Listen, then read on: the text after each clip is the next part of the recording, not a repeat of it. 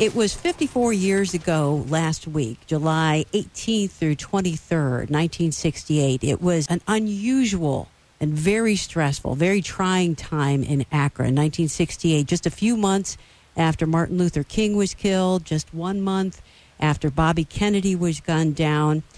It was a very hot summer in Akron. There were riots on Worcester Avenue. And we're going to talk about that this morning with former Akron Deputy Mayor. He's the head of the local historical society as well. But before we get to Dave Lieberth, I know that he was just starting his career at that time. But back then, in 1968, I lived here too. But I was just a kid. I was still in grade school. The thing that made me remember this time the most is that my dad was an Akron police officer. He was, I'm not sure whether he was a captain or a lieutenant at the time. By the time that he retired back in 1976, he was the captain of the Uniform Division in Akron, which meant that every street cop reported to him. The department was, a little bit different back then. But what I remember about the summer of 68 and that particular week is that it was very tense at home. We were very scared about what was going to happen with my dad. At the time, and still today, the street cops wear dark blue uniform shirts, and the officers, to distinguish them from the street cops, they wear white shirts. But at the time, he had to dig out his old blue shirt because they said that the white shirts made a better target for snipers. So that was the kind of thing that we talked about at the dinner table. That was the kind of thing like why my mom was scared, my dad was tense. The city was blowing up. There was lots of stuff going on. So I want to bring Dave in now to talk about, what was it really like then for the other parts of the city, for what people were going through, and particularly for you. You were just starting out your career, right, Dave? My first night broadcasting radio news was the fifth night of what we then called the Worcester Avenue riots. Yeah, so that must have been a really, really big deal. What station were you on back then? WHLO. Okay, all right. So tell us about, your experience and then also what was going on in the city at the time, and what did we learn from that? Well, it was 54 years ago last week, actually, and 54 years ago today is when the disturbances along Worcester Avenue and Arlington Street subsided. It all started with a group of young men in downtown Akron breaking a few windows at jewelry stores, breaking the windows on Olson Electronics. And then at that time, before the Interbelt was built, they could move right across Worcester Avenue into the area where there was a lot of residential and commercial areas that still exist today, but is substantially different. In 1968, remember that we had a tough year already as a nation.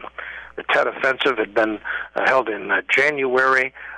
It was a major time for people to disagree about Vietnam. Martin Luther King was assassinated. Lyndon Johnson announced he would not run for re-election. Bobby Kennedy was assassinated in June.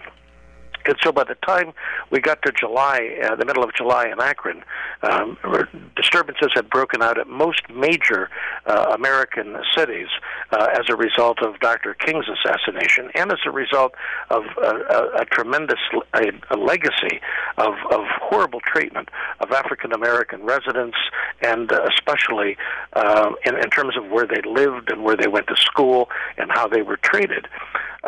In Akron, we had started urban renewal, and in that era, about over a 10-year period, the city of Akron had relocated 3,000 households, and 80% of them were African American. So there were intact black communities, neighborhoods, that were just completely leveled and destroyed. And there was no new housing built, so we had a very highly compressed neighborhood around Worcester Avenue where families were living with each other. They had moved in with relatives. And just like this last week, the middle of July in 1968 was very hot and very humid. So as these young men moved across Worcester Avenue, the police followed them and realized that they had more than they could handle. Some of the young men were breaking windows on Worcester Avenue. They were actually looting stores in their own neighborhood. And so Mayor Ballard called out the National Guard. Within a few days, there were 1,000 National Guardsmen deployed in Akron, and they made their encampment at the Akron Rubber Bowl. But on those days, each of those 7 days that we had the disturbances, the police attempted to create a phalanx of force on Worcester Avenue to stop the rioting and to stop the looting. There were firebomb attacks. And, yeah, your introduction was correct. People were scared all over the city, even as far away as Hudson. Residents were concerned that the disturbances may extend even into their community. Right. It lasted for 7 nights, and then it ended during a rainstorm when Hobell Calhoun moved his speaker truck out into the street and started playing dance music. Former Deputy Mayor Dave Lieber talking about the events of 54 years ago last week in Akron with the Worcester Avenue riots. One thing I thought was interesting, you mentioned about the National Guard being here.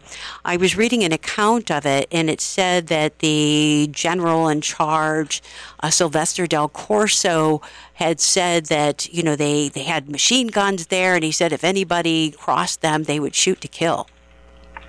He had that news conference the second morning of the disturbances and said that if anybody ran from the police, that they would be shot and they would shoot to kill. The first night of the disturbances, Akron police actually shot a 16-year-old runaway in the back, a young man running from them in the back.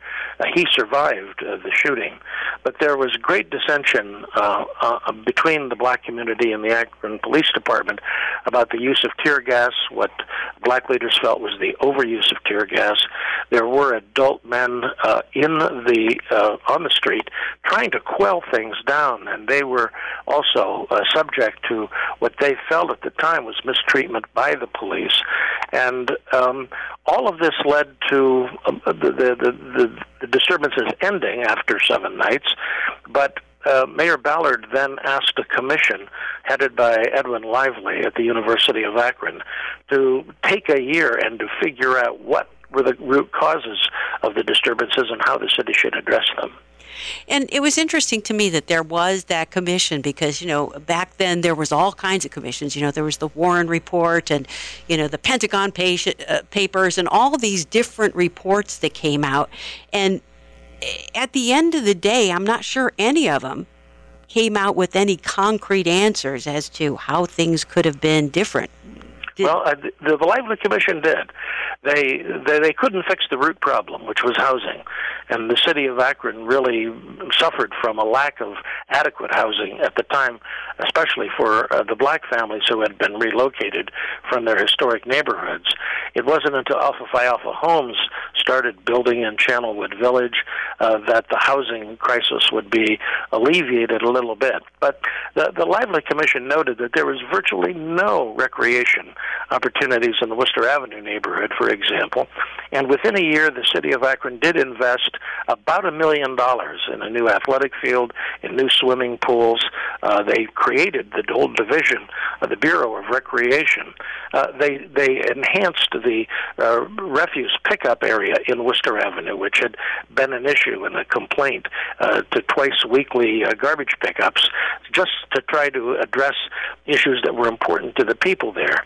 They installed a portable swimming pool, and they actually started some sensitivity training in the Akron Police Department in 1968 to address issues and to recruit more African-American candidates for training as police officers. Former Deputy Mayor Dave Lieber talking about the history of civil unrest in Akron, what happened 54 years ago last week, 1968, a very hot summer, lots of unrest around the country, certainly here in Akron as well with the Worcester Avenue riots. Now, Dave, you said something before we went to the break that I thought was really interesting. You said they traced kind of some of the history of this back to the lack of affordable housing and available housing for Akron's black community. And I thought that was really ironic considering kind of that the inner belt, which was supposed to be so great, never really turned out to be, and now they tore down the inner belt. They could have just left those neighborhoods there and maybe that would have helped. What do you think? The neighborhoods were dilapidated for certain. The housing was very old in the areas where they began to take housing down. But the difficulty was that the neighborhoods were working. They were working for the people who lived there. They looked out for each other, and they had places to stay that would accommodate their families. But the idea of urban renewal was not just to fix things up; it was to tear everything down inside. And so, in Opportunity Park, in the Grant Washington area, in Cascade area, at the University area, whole neighborhoods were just simply were eliminated completely. They were just bulldozed to green grass. Those people had who owned their own homes had an opportunity for a settlement fee, but it was $5,000 maximum. They couldn't buy houses with $5,000 removal cost, and so this is what caused the concentration of people living in crowded conditions throughout Arlington Street and Worcester Avenue. So if you had to summarize then the significance of this just very quickly as we wrap this up, what have we learned from this, and can we take anything that we saw back then forward now into today and apply it? We've had moments in our history where we've had great divisions in the community. As early as 1900, when a group of white men burned Akron City Hall to the ground, and they were basically a lynch mob in August of 1900. We had tremendous dissension in the 1930s with the organization of unions and the United Rubber Workers. We had these riots and disturbances in 1968. And the lesson is that Akron has recovered from each of these in different ways, and history tells us that we will recover again. We're at a difficult point in our own history right now, and racial differences are first among the concerns that the community has to address. We've done that before. We won an All-America City Award for the Coming Together program, for example. President Clinton held his first town meeting on race in Akron. So there is a kind of a reserve of good feelings arising out of some of those that have been lost and now need to be restored. And so it's a work in progress. It's a constant effort that people have to make in order to continue the dialogue, to address the problems, and to make certain that they're part of the government that can actually meet those needs with real resources.